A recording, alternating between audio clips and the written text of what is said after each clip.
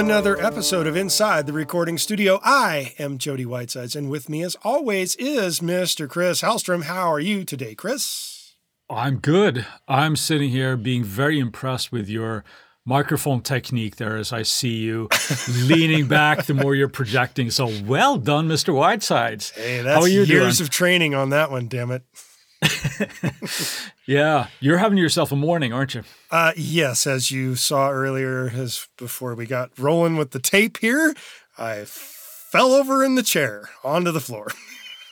And before that, Froze my ass off on the ski hill. there you go. Yeah, that's too much activity already, man. Yeah, minus 15°C is pretty chilly out. That's not too normal. It's that's a little frosty, and I can relate to that because that's a European temperature or Yes. the rest of the world temperature. Right, everywhere but maybe the U.S. Yeah. Should we dive in? As long as the water's going to be warm and I can get my fingers back to an appropriate playing ability, yes. That's good. Well, today we have a listener request that we're We do. tackling. We have a request from listener David, who asked a three-pronged question about IRs, impulse responses. And we're going to answer two of those in this particular episode. Yeah, so hopefully that's helpful still there, David, but we will tackle the third part at a later date because that gets a little bit trickier In-depth. and more in-depth. Yes. Yeah. We're talking about impulse responses. So, Jody, what the heck is an impulse response?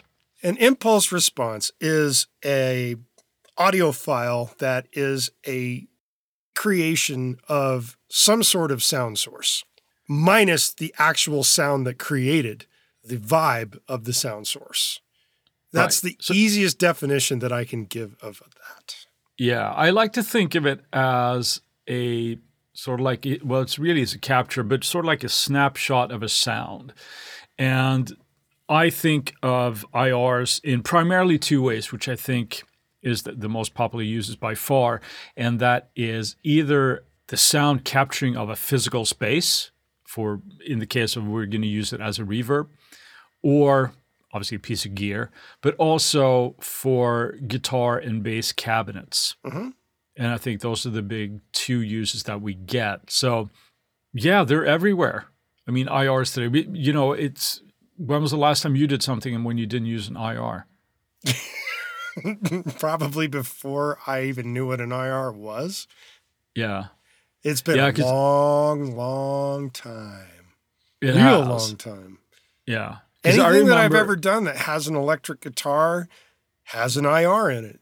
Anything that I use these days, generally speaking with a reverb, most likely, if it isn't the original piece of gear or the plugin representing that piece of gear, it's an IR. Yeah. It's crazy. Yeah. Kept me thinking a little bit when this really started, but I remember there was that NAMM show when you were all up in flames about red wires. And it was through Studio Devil. It Yes, was that came Studio from Mark Devil. Gallo. That was Yeah. his doing. He is the reason that I became an IR nut. Well, he set you on the path anyway. He certainly did, yes. Yeah. With all the talk about what they actually are, but how do we use them? Well, we need to have either it's a dedicated, reverb that we're Logic users. So we have one that's called Space Designer. That is an IR reverb. You can load your own IRs into it as well. But Well, I wouldn't just call it an IR reverb. Space Designer is literally an IR player. yeah, it's a Built loader. You in. can load any. Yeah, you can load any IR into it. But it's And I did. yes, I went nuts. of course you with did. that many years ago. Yeah. No, I used to have an extensive list of IRs that were from that. And I remember the explosion when they kind of coming out and everybody on the Runkle were putting out IRs for different. It was at that point it was really, really hip to do classic pieces of gear because that hadn't really Been done yet. taken off yet, I suppose. Yes. And people were creating them. But the first big player that I remember on that market was Audio Ease's Altiverb. Yes. But they And I were think- strictly designed around using Altiverb's impulse responses. from Yes. AudioEase. And Right. also Speakerphone was another plugin that they had. I don't know if they still make that one, that also made use of their proprietary impulse responses, because they are not the same as everybody else's. Yeah. You can't I'm load sure the an underlying Altiverb IR into Space Designer or some other IR player. At least back in the day. You probably can now, but I don't even bother. no, that what's there is so good, but you can obviously roll your own. But that's sorry, David. That's the one thing that we're not really going to go in depth to today. But they are very, very useful. And besides reverbs, obviously guitar cabs and bass cabs, or any kind of cab really, we can capture an impulse response, meaning that we're capturing the sound of the cabinet with a microphone in front of it. So a lot of variables there, right? And that's why it's really, really popular with guitar players and things, where we're using so many amp sims and things, and we can change up the cabinet, the microphone positioning, all of these variables that we have to recreate the tone that we want. So it's tremendous amount of flexibility. Well, let's go back and kind of continue on with some of the concepts of how we actually make use of these IRs from just a technical standpoint. The first thing we got into was the Logic Space Designer being an IR player. Yeah. Then there is also STL Tones makes NADIR, nadir, I guess would be the way you'd say it. Yeah, STL is Tones awesome. are the ones that are sort of offering that right now. It was a different developer, and the name escapes me, but it was another. But that is actually a free IR loader that you can get. And you can't beat free if you need an IR loader right there. Yeah, and that's a pretty handy one actually, because I messed around with it a little bit myself, and it's very much geared towards guitar players, obviously being from STL Tones, right? Where you could load other IRs as well, of course, but it allows you to load two of them, and you can blend in between them. Oh, that's fun. Yeah, so you could have that two mic'd guitar cab type of thing and do your blending in there. So that's really, really handy. But there were other ones as well. Yeah. Lancaster Audio has Pulse, and we mentioned Space Designer, but there's really an abundance of. Well, one that we should go mentioning, because both of us, or at least I know I do, you have used it in the past. That is the Mix IR plugin from Redwires. Oh, which absolutely. is very, very geared towards guitar players. I mean, it's technically a guitar player IR plugin. Yeah. And there's a very substantial difference between version 2 and version 3, which is now the current version. Version 3 is much more graphical, and I don't know if it is a result of people bugging him, but it became a way to do it in a visual representation where you could see the mic that you wanted, the cabinet you wanted, where you wanted it on the cab, and how far away from it. Yeah. And then you can run those all together in one big long list and blend amongst them. It's a little different, but it's substantially more tweakable, I think, than what it was in version Well, I think 2. it's certainly easier to tweak now. It's Yes. easier to wrap your Much head around. faster. It's less it's less cumbersome to keep going back and dragging other impulse responses in there. I remember that because the Redwires are really, really extensive. I mean, the It's mic insanity. options and cabinet options is really insane.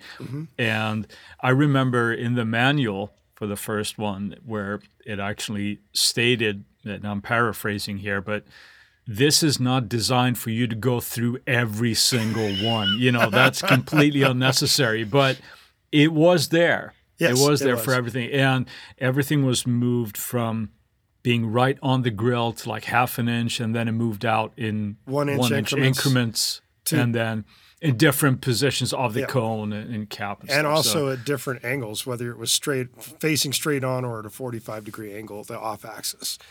what was the off-axis ones in the initial one as well? Yeah. I don't recall. Yeah, they were. I mean, it wasn't extensive in terms like every mic didn't have the off axis, but a good portion of them did. Now, the great thing about the Mix IR plugin and the Space Designer is that it doesn't matter how many impulse responses you put in there, they do not bog down. They don't Yeah. change their latency. In terms of one other particular IR loader, it was by Two Notes, I think, called Wall of Sound. Yeah. Is that the one? That Yeah. also had a graphical interface that looked really cool. But as soon as you started adding like more than 2 impulse responses, the latency on that plugin went up drastically. But in all fairness, that was I'm not sure if that was the actual release or if it was V1 or maybe that was even a beta that we were doing. So that may have been, rectified in later versions. And now I'm assuming it has, but the Redwire's cabinets are really snappy. And There's no latency. yeah, it's fast. It's fast. So that's you said it so well there. I mean, everything about that particular plugin, and I can't say for sure, but I think that a lot of initial amp sims that came out actually used the Redwire's impulse responses in their plugins. It's my understanding that a lot of guys actually licensed to use the Redwire's impulse responses. They're just amazing impulse responses. Yeah. And today it doesn't mean that there aren't any other ones out there. There's a lot of them. We'll talk about them a little bit down the line here. But just to give Mike a little love, Mike from Redwires, the guy did a brilliant job. I mean, there's just no question about it. And the only reason why, as mentioned earlier, that I know about them has to do with Mark Gallo from Studio Devil. Yeah. Maybe while we're on the guitar subject here then, maybe we'll exhaust that a little bit more before we go in and talk about more IRs and reverbs. Sound like a plan? Sure. The question is then, well, why would you use an IR? Well, the initial thing is, to me, is like, well, unless you're Joe Bonamassa, you're not going to have this extensive collection of cabinets and mics at your disposal. So having multiple IRs substitutes that in your recording process. So you can try it out with a different cabinet. You can try it out with a different microphone. All the different combinations thereof and the placements of the mics to that cabinet will give you a lot of options that you wouldn't normally have. That's the first thing, just experimentation and see what does it sound like with, a greenback in here? Or should we try a creamback? Should we go with a different type of speaker cone? And that will have a massive impact on your sound, obviously, as we know. The big thing in terms of, especially since you're talking about guitar and bass cabs, oftentimes when you get a guy like, say, Al Schmidt, and I've told this story before where Steve Lukather wanted Al Schmidt to come over to his studio just to like give him the inside notes on how does he get all these great recording sounds. And he's like, Al went out into the room and he changed the mic just a little bit, came back and listened, changed it a little bit more, changed it again. And all of a sudden, boom, there it was. No EQ, no compression, no nothing. It was just by placement of the mic and where it was on the cabinet. And that was it. And that's reality of what's going on. A lot of the times, if you have a guitar sound and you're listening to it in your mix and you're using impulse responses, you can save yourself a plethora of time by getting the right impulse response first. Absolutely. Because it changes the EQ characteristic and the depth and the value of the guitar inside a mix by trying out different placements with different mics and different cabinets, depending on the cabinet that you want. Yeah. That's just simple reality. Changing the mic placement is drastic for the EQ. Very drastic. Yeah. And if you can save yourself the time of having to actually EQ something just by moving a microphone around on the source, and in this case, the source being the impulse response, you save yourself a buttload of time. It's insane. Yeah. It's something that I always do when I try out different amp sims and things. I always leave, and I know I did this in like a Tuesday tip at one point, where I leave all the controls at 12 o'clock and then choose the IR first. Mm-hmm. Once I'm in the ballpark there, then you start tweaking, as opposed to, I feel like if I dial in a tone for whatever IR is pulled up and then start changing the IRs, I'm sort of chasing my own tail because everything is going to change so drastically with the IR. So it gives that tremendous amount of flexibility again, right? Yep. With choosing and finding your tone. And another really, really important part of this as well is the consistency when you're doing something. Let's say that you are, and this ties into a little bit of capturing your own type of thing, but let's say that you are tracking somewhere with, a certain signal. We have this cabinet and the 57 is sitting right there and so far off the grill or whatever. Should you need to go back and do overdubs and things at a later date, that'd be very tricky to reproduce. Mm-hmm. So if you take the time to create an IR from that, now you got that solved. Right? Now you have that cabinet and mic available to you at all times by just pulling it up. So going down the line, creating a library of these, or if you have your own library, which is obviously a little bit easier, or I shouldn't say having your own library, but having a library of IRs at your availability, the consistency there. Well, that's the main reason why I jumped over to using computers and direct recording. Yeah. Is because of the consistency. Right. I knew that when I pull this sound up from 10 years ago, I'm still going to get that exact same sound today. Yeah. It doesn't change unless I want it to change, which to me is super duper handy. Yeah. And this goes on to, what we like to say when we're DIing stuff, that just having the flexibility. So let's say that you have done, a recording with a cab and your head mic'd up and it's sounding great at the time.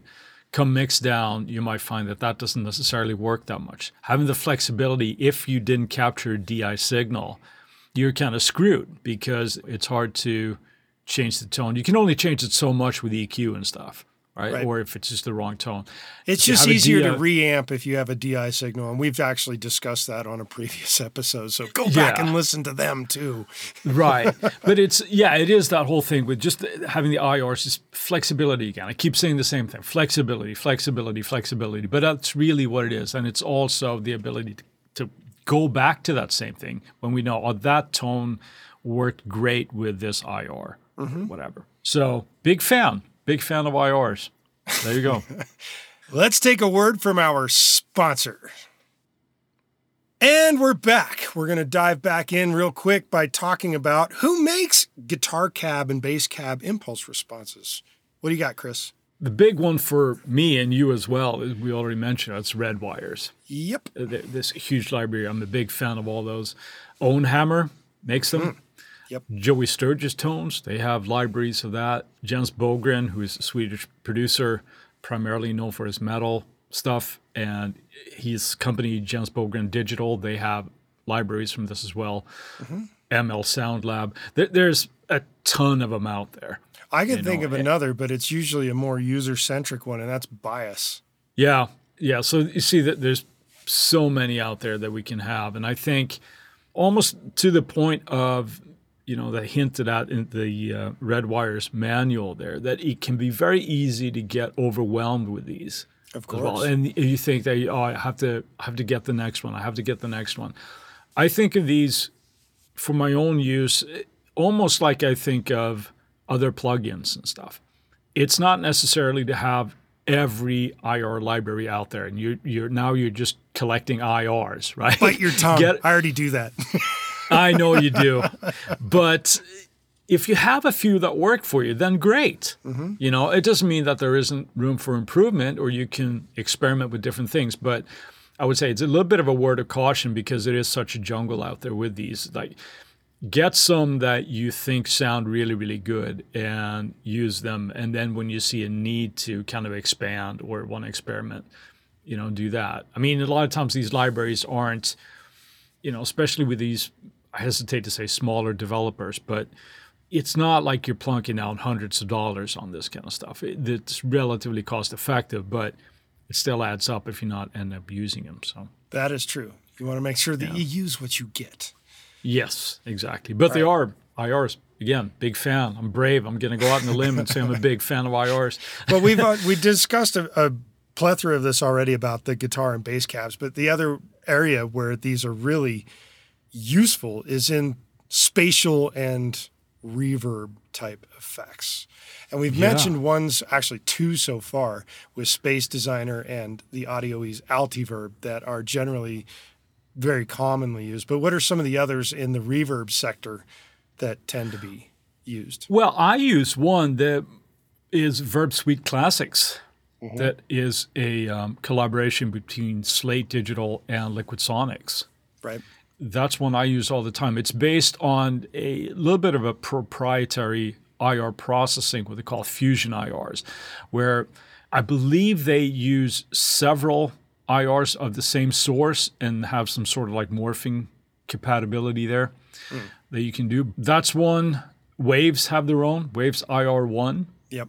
is a reverb as well. And again, there's so many out there. Those are the big ones that I tend to think of. I think Avid has their own one as well, and there are free alternatives out there also. So if you're just getting into this, it's something to try out as well. But IRs now with reverb, to me, is almost like one of those things where I'm not really thinking about that I'm actually using an IR. You know what I mean? It's it's just there in the plugin, and that's the space. Sure. So I know from past experience in trying to collect IRs, I have IRs of the Bricasti reverb. Oh, I have units those. Yeah. and such. And of course, Bricasti makes really amazing sounding reverbs. And their units are, well, they have a price to go with that. Yeah. If it's going to taste, it's going to cost, right? That's right. So having the impulse response gives you a taste of what that's like, so you can slobber after getting a Bricasti unit. The idea there is kind of along the same lines. I used to collect a lot of them, but now I don't concern myself with collecting lots of reverb IRs anymore, mostly due to having recreated plug-in versions of some of the sought-after reverb units that I would like to have. And that makes it a lot easier to not necessarily need an impulse response of that reverb, but rather just have the plug-in version of that reverb so that it works just the way I would rather have it. So Yeah, there is that. And I think sometimes I'm assuming you're talking about, let's say, for example, like the UA versions of like the 224 or something like that, right? But, and I wonder, or even the EMT plates, that kind of thing. And sure, but aren't those based on IRs? I have not delved into the technology of how UA created them, so I can't say. But I'm guessing there is, but it's just that you don't have access to the actual impulse response, because I think a lot of times they are in proprietary formats. So let's say, you can't necessarily go hunt down the sample on your drive type of thing and use it in a different IR loader, because I think the way they're read are different. But I'm guessing, I'm just speculating here, but I'm guessing they're based on IR technology that is there. Well, I would posit that it's actually probably the actual math in some way, shape, or form from, say, the 480 or the 224, in just as an example of those two.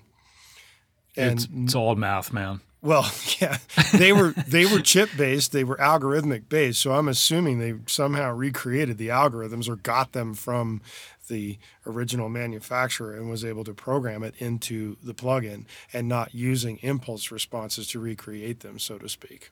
That's a very good point. Yeah. Because they're licensed technology and they're using the actual coloration and everything to represent the interface of the plugins. And I would not put it past UA to actually have the clout and the ability to license that directly. This is true. Yeah. So no, that's a very good point. You might, but there are others that would actually take impulse responses from that if they're trying to do a recreation of it. And there are obviously user groups out there where people make those IRs. Yeah, they actually have a certain piece of hardware and they're willing to share it. So here, go check it out. But I suppose we should touch on here as well, when we're thinking in the reverb camp, I'm thinking also of sort of like two ways of thinking about the IRs. Because we're mentioning now recreations of classic gear. Right. So it's a certain hardware box that you're trying to do that is, Roland Space Echo or whatever it is, right? But the other one is, and I think this came to the forefront with Altiverb, Audioesis Altiverb, right, where they're taking these IRs of physical spaces. Right. And a lot of times there would be popular studios or giant European churches or whatever. So it had these sound stages, halls, performance spaces. Yeah. It's either that we're recreating a physical space in sort of placing your audio in that space, right? Oh, wouldn't it be awesome if we had these sitting in the Hansa room in Germany or something? Right? Well, I certainly did a lot of that using Altiverb, recreating orchestral setups for doing orchestral type recordings.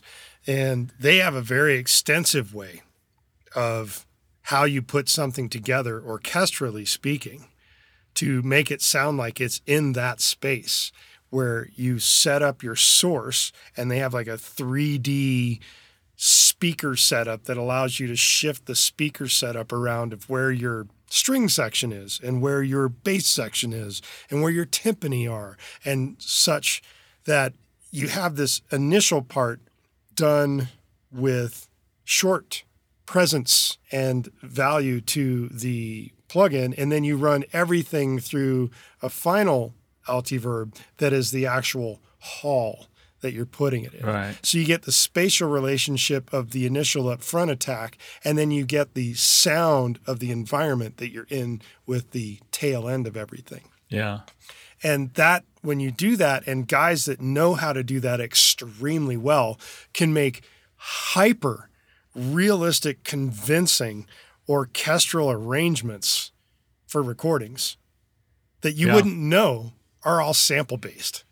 You know, again, there's a tremendous amount of flexibility with that, because just as with access to different cabs and mics and things when it comes to the guitar or bass cab thing, there are spaces that you may not be privy to, if, as it were. Right? I want to record in Abbey Road, man.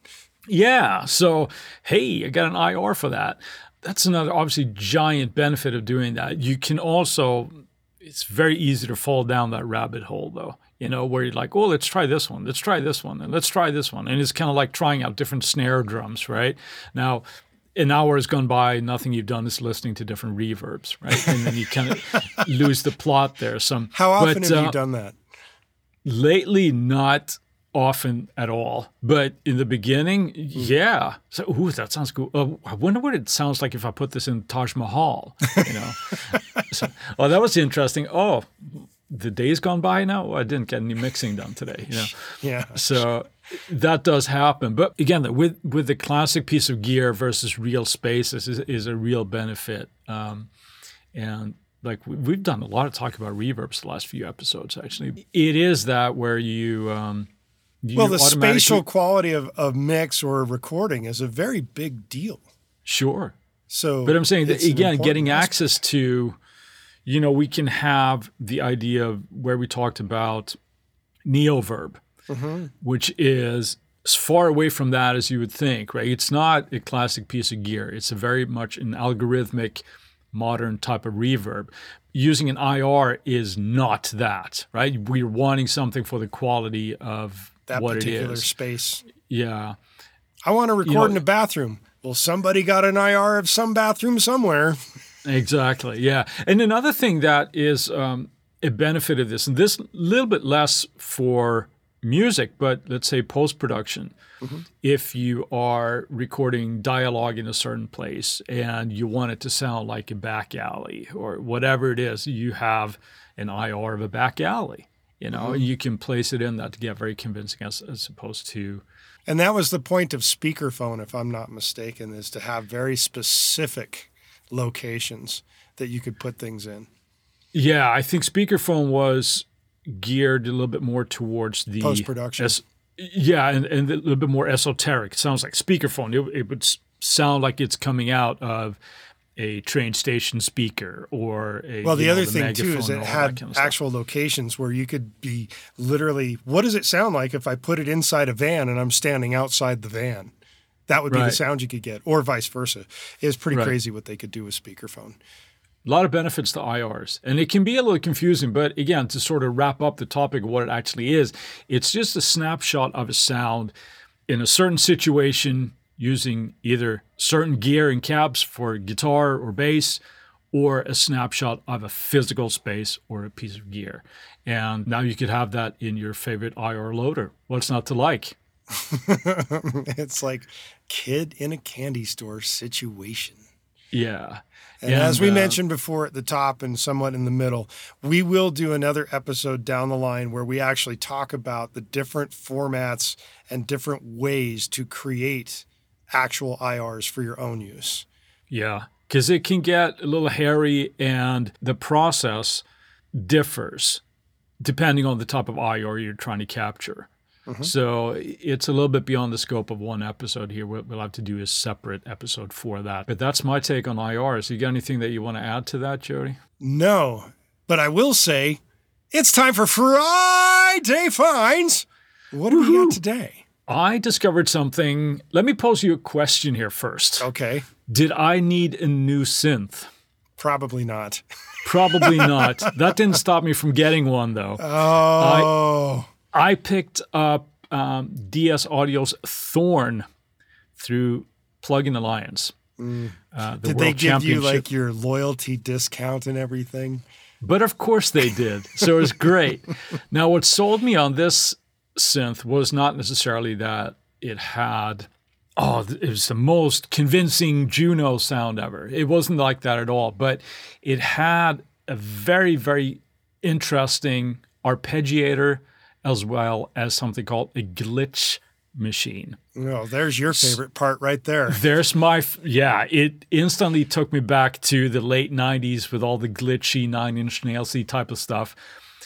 So that was something I was like, okay, boom, sold. I got to have this. That's my find for this Friday, the DS Audio Thorn from Plug-in Alliance. And what about you, good sir? What do you discover for us? I'm going with Wave Alchemy. They have a drum machine called Triaz. It's actually just a drum machine. And in terms of drum machines, it comes with a whole lot of modern drum sounds. They say it's over 10,000 samples. That's a lot of samples. It is. And over 600 presets. So they have acoustic sets, electronic sets, and just regular old percussion as well in there. Plus they have some additional synth sounds and Foley sounds. Speaking of creating new spaces. There you go. Ars and such. So the Triaz drum machine is my pick of this week. Very cool. Yeah. While we've got your attention, we ask that you go and post about us on your favorite forum. Go to our website as well and leave us a review at insidetherecordingstudio.com/review, or just go to insidetherecordingstudio.com and sign up for our email list. Doing so will get you weekly reminders about the Tuesday tips that come out every Tuesday, and we'll make sure that you don't miss any future episodes. If you send us an email at goldstar, GOLDSTAR, at insidetherecordingstudio.com with the letters IR, you'll get something cool back in your inbox. And if you have a topic of suggestion like today's episode for us to explain in a future episode, contact us at the contact page and we'll put it into consideration for a future episode. With that, I'll say, see you next week. Have a good one, Jody. Thanks for listening, people.